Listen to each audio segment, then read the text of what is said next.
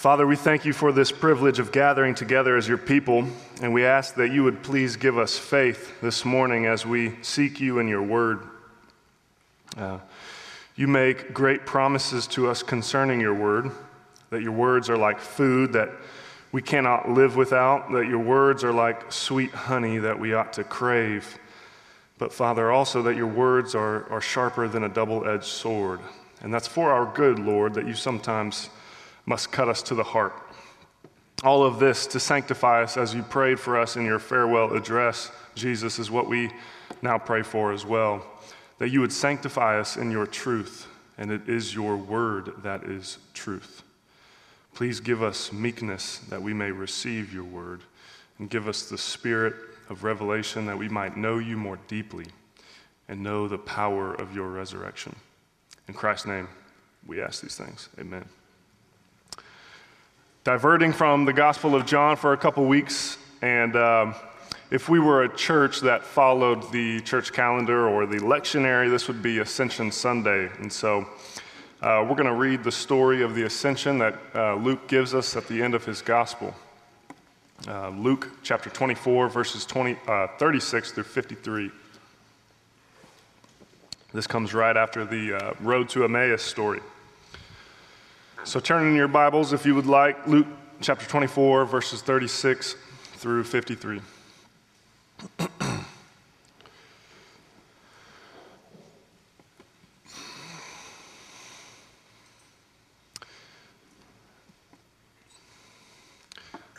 As they were talking about these things, Jesus himself stood among them and said to them, "Peace to you."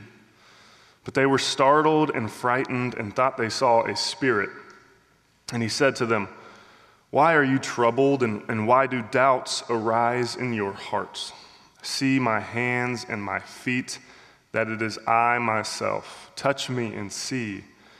For a spirit does not have flesh and bones as you see that I have." And when he had said this, he showed them his hands and his feet. And while they still disbelieved for joy and were marveling, he said to them, "Have you anything here to eat?" They gave him a piece of broiled fish, and he took it and ate before them. Then he said to them, "These are my words that I spoke to you while I was still with you, that everything written about me in the law of Moses and the prophets and the Psalms must be fulfilled." Then he opened their minds to understand the scriptures. And he said to them, "Thus it is written that the Christ must suffer and on the third day rise from the dead, and that repentance for the forgiveness of sins should be proclaimed in his name to all nations, beginning from Jerusalem. You are witnesses of these things, and behold, I am sending the promise of my Father upon you. But stay in the city until you are clothed with power from on high." And he led them out as far as Bethany, and lifting up his hands, he blessed them. While he blessed them, he parted from them and was carried up into heaven. And they worshiped him and returned to Jerusalem with great joy, and were continually in the temple blessing God. The grass withers and the flower falls. Well, I was asked to preach this text at my church, First Presbyterian in Topeka, Kansas. That was the church I grew up in. Next week, I was asked to preach this there. As I was reading through the text in preparation and study, I just was amazed by how much is in this passage, how much is in here. And, you know, I mean, for me, it was like a kid in a candy store and being actually at a restaurant with a good buffet, right? Like, man, I feel like I could preach for an hour on this. But I already did that once. And enough of you scoundrels have scolded me, so I will be brief this morning. Luke is the only writer who gives a direct, full descriptive account of the ascension of Christ. He does it at the end of Luke and the beginning of Acts. But a lot of writers in the New Testament allude indirectly to the ascension.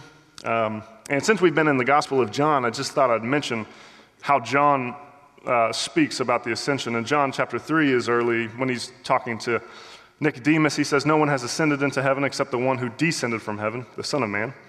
Later on, he says, "I will be with you a little longer." This is what he's saying to his disciples. And then he says, I'm going to him who sent me. In John chapter 14, he says, "I go to prepare a place for you." And then kind of famously to Mary at the end, after he's resurrected, he tells Mary, after Mary is grabbing onto him, Jesus says, "Do not cling to me, for I have not yet ascended to the Father. But go to my brothers and say to them, I am ascending to my Father and your Father, to my God and to your God." So years ago, I remember having a sudden realization that I had greatly undervalued and underappreciated the ascension of Jesus Christ. That it was something that was sort of an afterthought.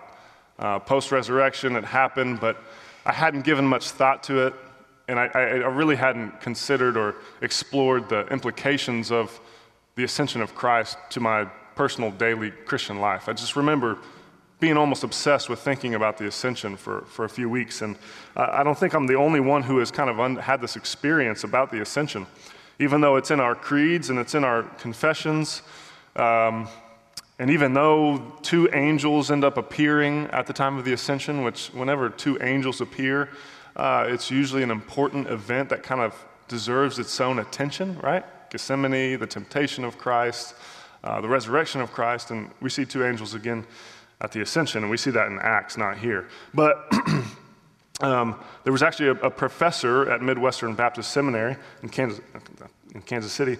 His name is Patrick Schreiner, and he wrote a book recently entitled "The Ascension of Christ, Recovering a Neglected Doctrine." And one of the reasons he gives for the fact that oftentimes we kind of neglect this ascension of Christ, which is important, very important. Sometimes it gets caught up and it gets swept together and bound up with the resurrection language all in one. And I really think that that's, for the most part, why we sometimes miss the ascension and focus on the ascension as language about the resurrection. Often, if you read Acts 2:33, it talks about the resurrection of Christ and the ascension of Christ all in kind of one, right? But Patrick Schreiner goes on to argue in his book that we need a deep, robust understanding of the ascension, that it deserves attention. The event deserves attention to itself and not just getting caught up with the rest of the work of Christ. And so this text here in Luke, I think, gives us these 4 points. Number 1, Christ was not resurrected as a ghostly figure, but was raised in bodily form. And this is a doctrine that's very important, you know. And this is what is known as the permanent humanity of Christ. That in the incarnation, Jesus was clothed with our sinful human nature.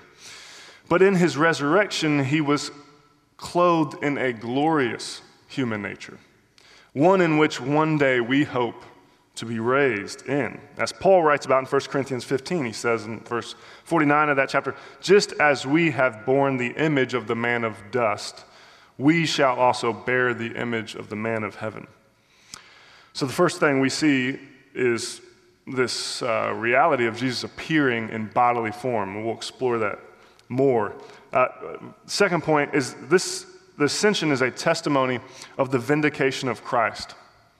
His appearance in bodily form after his resurrection and the subsequent ascension is a glorious boast over the powers of darkness and evil.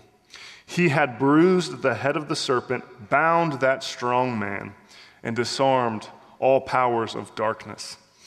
This was his triumphant procession. Paul describes this vindication of Christ in Colossians 2:15. He writes, "Jesus disarmed the rulers and authorities and put them to open shame by triumphing over them." And the third, when we talk about the ascension of Christ, we're also talking about Christ's exaltation. And this is what theologians and nerdy theologians, they call the session of Christ, What that means is that Jesus, after his work of making purification for sins, was seated at the right hand of the Father, where he is now ruling and reigning as the head of the church. And through union with his Holy Spirit, he is to us our continued prophet, priest, and king. As a prophet, he continues to speak to his people by his Spirit and through the preaching of his word. As priest, he continues forever interceding, praying, forgiving, and cleansing us. And as king, he commissions us to be his witnesses to all nations. And the writer of Hebrews, speaking of Christ's priestly intercession, writes it like this, and then his subsequent seating in chapter 1, verse 3. After making purification for sins, Jesus sat down at the right hand of the Majesty on high. And fourth, and I believe the most important application from the ascension, is that when we speak about the ascension of Christ, we are also speaking about the mission of the church in this age and in this dispensation, which is the coming and empowering of the Holy Spirit in order to fulfill the creation mandate that was given in Genesis through the Great Commission, through the evangelizing of all nations. That's probably the most important, if you don't hear anything else today, the most important obligatory note of this sermon is the mission of the church to evangelize all nations as we bow to the ascended King who commands us to do that. That is his parting commands. He reiterates that. It's important. And so in verses, let's go to point 1, the humanity of Christ. In verses 36 through 43, we see Jesus proving himself in bodily form. And look at the gentle and tender way in which he presents himself to his disciples here. Here in verse 38, he is contending with their contention. The word in the Greek for their doubts is a word called dialogismos, okay? And in the English, we've been sloppy because we've translated multiple words into one word, doubt. In this context, this kind of doubt that the disciples were experiencing was a type of questioning or scrutinizing type of doubt, a type of kind of malicious unbelief. We see this in other texts of Scripture in passages where Paul is listing sins and he describes evil thoughts. And that's the same word here. So this is not a kind of doubt that some of us would maybe feel a natural sympathy towards, right? This is unbelief in Jesus and his promises. But still, even with this doubt, Jesus is pleased to condescend to them and get on their level and say, look, check me out. I have my scars. I have my wounds. I am not a ghost. I am in human body. I'm here. I'm really raised from the dead. This is not a made-up story. This is real. And there are many today, many in our mainline churches outright deny the resurrection of Christ. And that's this kind of doubt. Now, oftentimes when it comes to doubts in the life of a believer, we can either too easily excuse ourselves or too harshly accuse ourselves concerning those doubts. There are serious doubts that we actively fight by prayer and steadfastness, and the Scripture has provision for that. There's a word for doubt in the Scriptures that explains that kind of doubt, a kind of wrestling. As Martin Luther quoted, as he said about faith, here's how one of the ways he defined faith was faith is a wrestle with doubt. Right? Faith is wrestling with doubt. And nobody, it doesn't work like that. Nobody has 100% assurance. And so I remember one time being on the West Coast somewhere, I believe it was Seattle, and this was actually a time in my life where I was experiencing a lot of doubt. Not the type of doubt I don't think that the disciples were expressing, just a struggle with my own assurance and feeling doubts and praying that the Lord would come and that he would give me assurance. And I remember seeing a sign, a billboard sign for a seminary. And I don't remember the seminary, but I remember exactly what the billboard said. It said, "Have doubts about Christianity, ? Us too, come doubt with us." That's what it said. I remember, it made me so angry because I didn't want to doubt. I hated my doubt. My doubt was painful. I wanted it to be gone. I wanted to have confidence. I wanted to know. I wanted to have assurance, right? And here this seminary was selling this idea that this kind of doubt was cool, man. You should come to this seminary and just doubt the doctrines of Christ with us. But this was the type of doubt I think that disciples were experiencing, that Jesus was so still humble and condescended towards, right? That's amazing. And some of us, we experience both kinds of doubts. And sometimes we have maybe ourselves or those who we know that we love and are kind of talking, well, I don't know if I believe this anymore. And it's not, look at Christ. He's not harsh with those types of doubts. But he doesn't want them to sit and stay in that kind of doubt, right? But sometimes we're too harsh and too critical upon ourselves when we have just real wrestles with doubt and uncertainty. And that's when we need to draw near to Christ and realize that, as Martin Luther said, faith is a wrestle with doubt. Dead things don't wrestle. So wrestling with doubt, that is a lively faith. And you will do that till the day you die. And the most faithful believers have. Jesus is the wonderful counselor. We see that in this passage. He's the one who can say, he's the God who can say, see, I'm not far away, I'm near. I've experienced your pains. I have the scars. And unlike many wannabe healers, he's not still hurt. Hurt people, but Jesus is showing, hey, I'm healed, but I know what it's like. So when we come to Jesus, we're not coming to someone who is still hurt. He's been ascended, but yet has the scars, and he knows. So he has glory, right? But he knows the brokenness also, so he can sympathize. So this passage tells us about that, right? That he is, as a priest, still in his human form as the God-man that we can go to. Number two, the vindication of Christ is seen here in the second part of the passage. Jesus got and Jesus gave. In Psalm 68, it describes the ascension of Christ in this way. You ascended on high, leading a host of captives in your train. Train would be procession, or when kings would come through the capital city and parade their victory and receive shouts of praise. And then it says this, and he received gifts among men. And we know that Paul, when he talks about this in Ephesians 4:8, he directly quotes it. He says Jesus received the Spirit without measure so that he could give the Spirit and pour his Spirit out to his church, to his people. He got and he gave.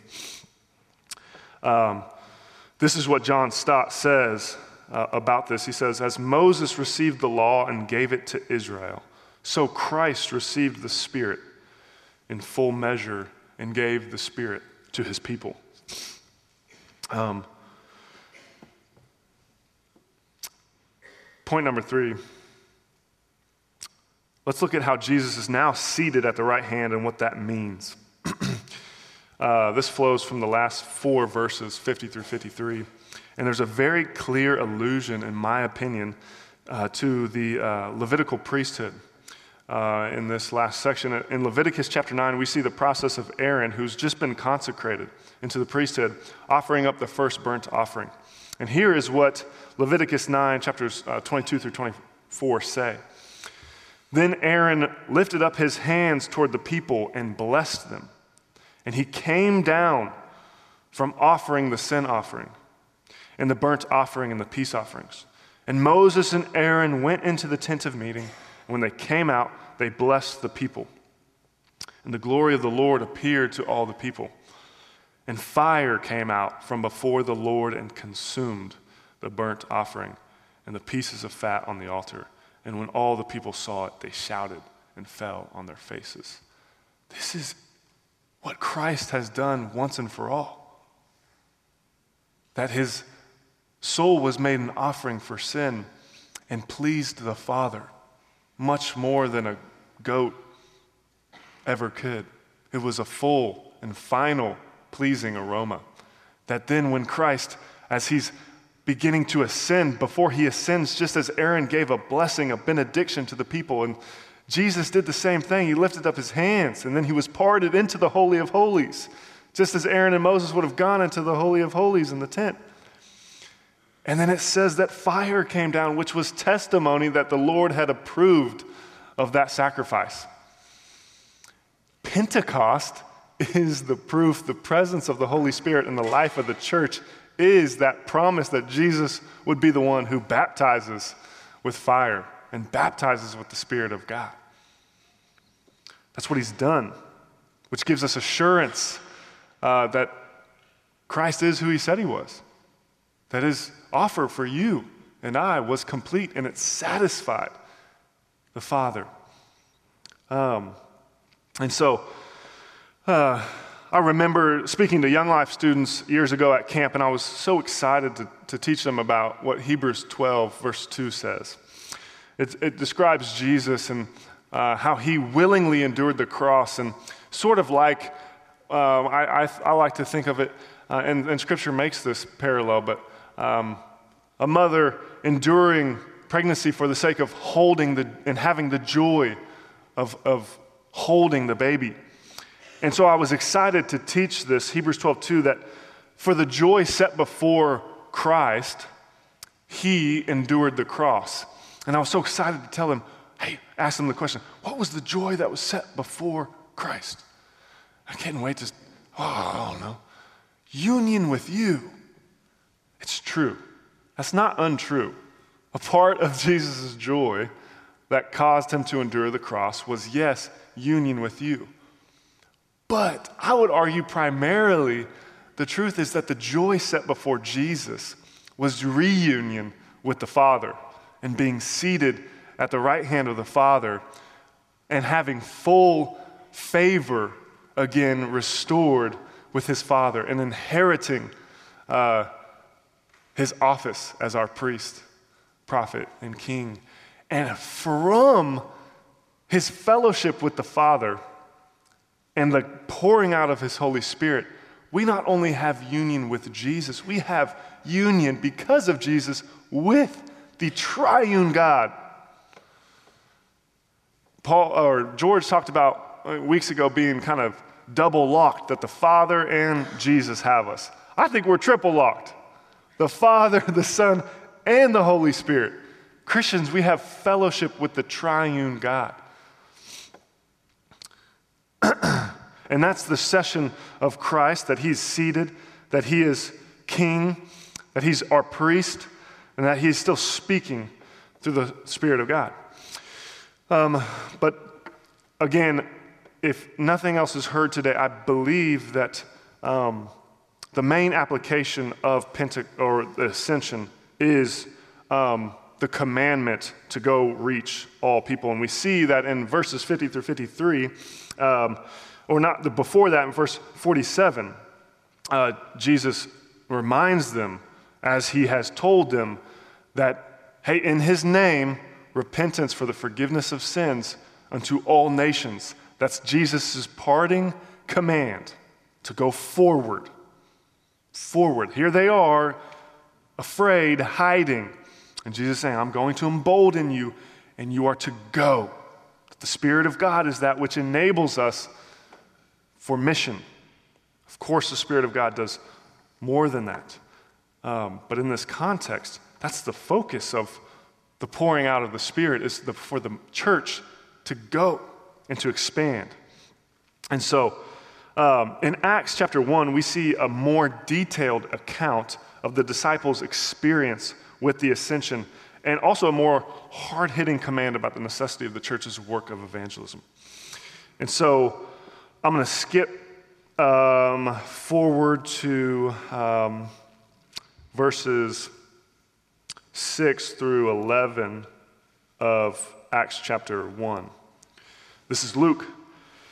So when they had come together, they asked Jesus, this is after Jesus now appeared to them, Lord, will you at this time restore the kingdom to Israel?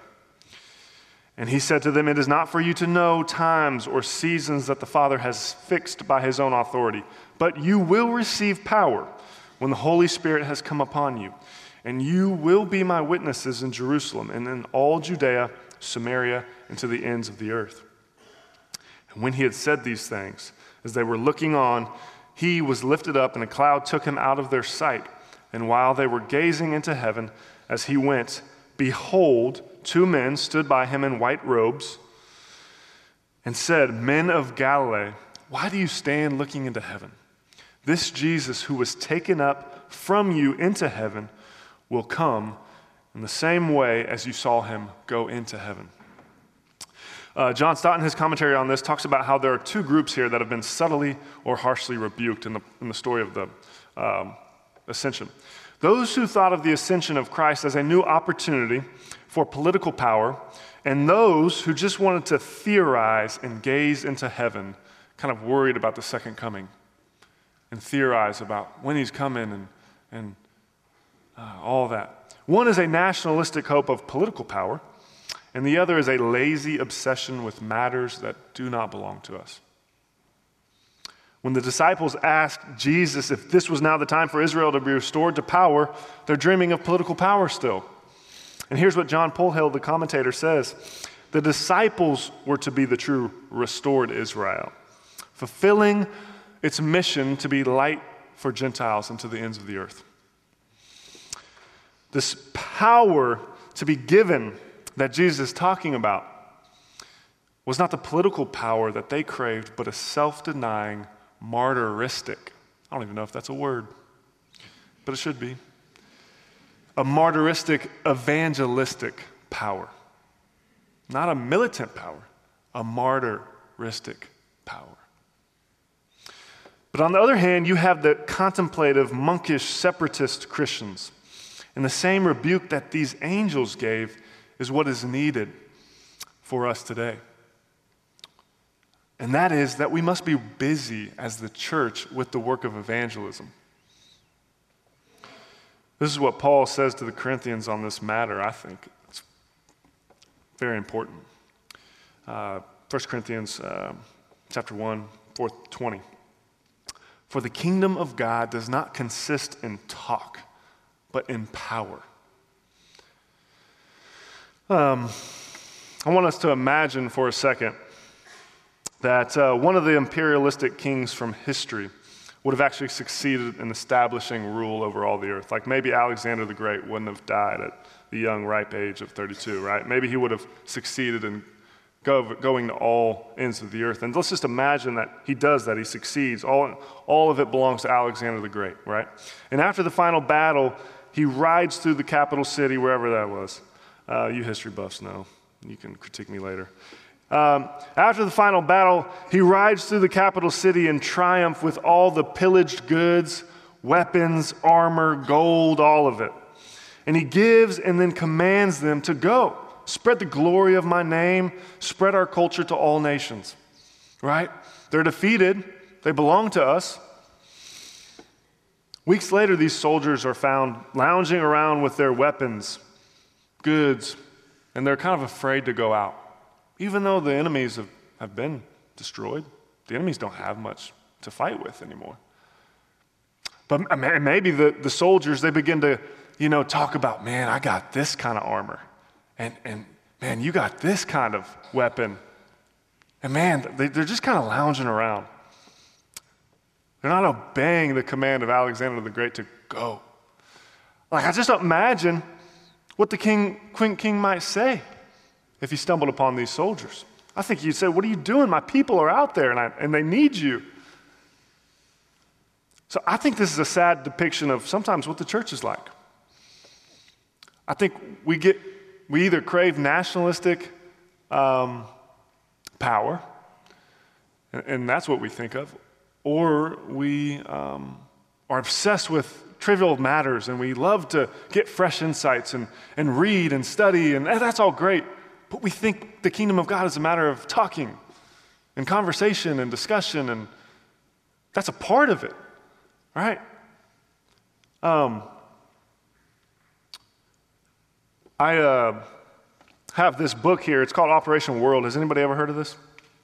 Yeah. So I've not stuck to this, but I had a desire, at least, and I want to rekindle that desire and go forward with it, but to read each day, because what it does is it lists off every single nation in alphabetical order, and it gives you all this information, like, where has Christianity been in this nation? What are the current ongoing political conflicts? What's the geography? What's the population?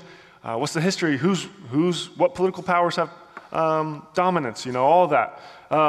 And then it takes you through, Christianity's influence, and it breaks down by denomination.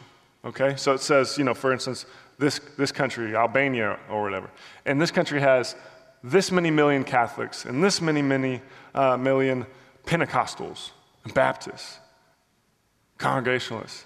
And I've read through so many countries, right? And I'm just going to be honest, I have not seen Presbyterian yet. I haven't seen it. South Korea, Presbyterians are all over. And I get this. I'm not saying the mission field is the responsibility of the Presbyterian Church. No, it's ecumenical. Those are our brothers and sisters. But we must own our tribe, right? We must take responsibility for our own tribe. There are a few countries where Presbyterians have gone. They've been missional. I just want to remind us of our heritage here. John Calvin, in 1555, he and his Geneva supporters had planted 5 churches in France. 4 years later, they had planted 100 churches in France. By 1562, Calvin's Geneva, with the help of some of their sister cities, had planted more than 2,000 churches in France. Calvin was the leading church planter in Europe. He led the way in every part of the process. He trained, assessed, sent, counseled, corresponded with, and prayed for the missionaries and church planters he sent. I just want to know, when are the Presbyterians going to join the fight again? It's who we are. I hear a lot of talk, and I think it's not bad. I think we've had a lot of conflict recently. But there's this, we talk about, hey, wanting to live off the land. That's what my friends and I joke about that. Like, I just want to go live off the land. There's nothing wrong with having land, right? But we got to recognize that sometimes there's a desire in us that's not missional. I don't think it's the Spirit of Christ. And I'm not saying if you want to live off the land that you're guilty of this. I'm not saying that. But I am saying we're not called to live cloistered, secluded, holy huddle lives. This right here is so precious that we get to gather together. One of the points, though, of us gathering is so that we can be scattered. And the more you scatter and the more we scatter together into the world, into the cities to spread the gospel, the more precious this becomes. That's why a team huddles up, right? Not to stay in the huddle the whole time, to go execute the plan, right? And that huddle becomes tighter and tighter and tighter as they do what the king or coach commands them to do, right? This is how I'm going to end. But Dietrich Bonhoeffer knew what it was like to really cherish this. Because he lived in a time under Nazi Germany rule, and he was a Lutheran pastor, he had to take his seminary underground because he was so outspoken against Hitler. As a matter of fact, he tried to kill Hitler. He was a part of the plots to kill him. And he writes this in Life Together. And he's also quoting Martin Luther at the end of this quote. Christians cannot simply take for granted the privilege of living among other Christians. Jesus Christ lived in the midst of his enemies. In the end, all his disciples abandoned him. On the cross, he was all alone, surrounded by criminals and the jeering crowds. He had come for the express purpose of bringing peace to the enemies of God. So Christians, too, belong not in the seclusion of a cloistered life, but in the midst of enemies. There they find their mission and their work. To rule is to be in the midst of your enemies. And whoever will not suffer this does not want to be a part of the rule of Christ. Such a person wants to be among, this is Martin Luther now, you can probably tell. Such a person wants to be among friends and sit among the roses and lilies, not with the bad people, but the religious people. I might not say it like this, but this is how Luther says it. So, oh, you blasphemers and betrayers of Christ. If Christ had done what you are doing, who would ever have been saved?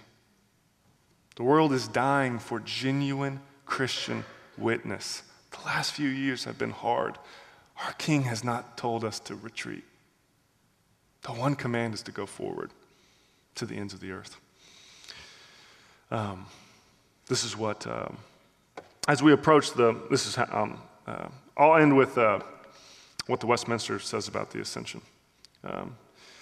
That after giving the gospel and commissioning us to preach the gospel to all nations, 40 days after his resurrection, he in our nature and as our head triumphed over enemies, visibly went up into the highest heavens, there to receive gifts for men, to raise up our affections there, and to prepare a place for us, where he is and shall continue till his second coming at the end of the world.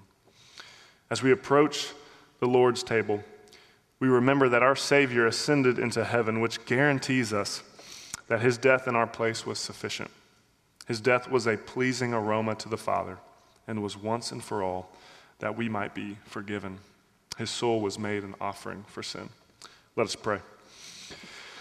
Heavenly Father, we are thankful, and God, you are King, enthroned.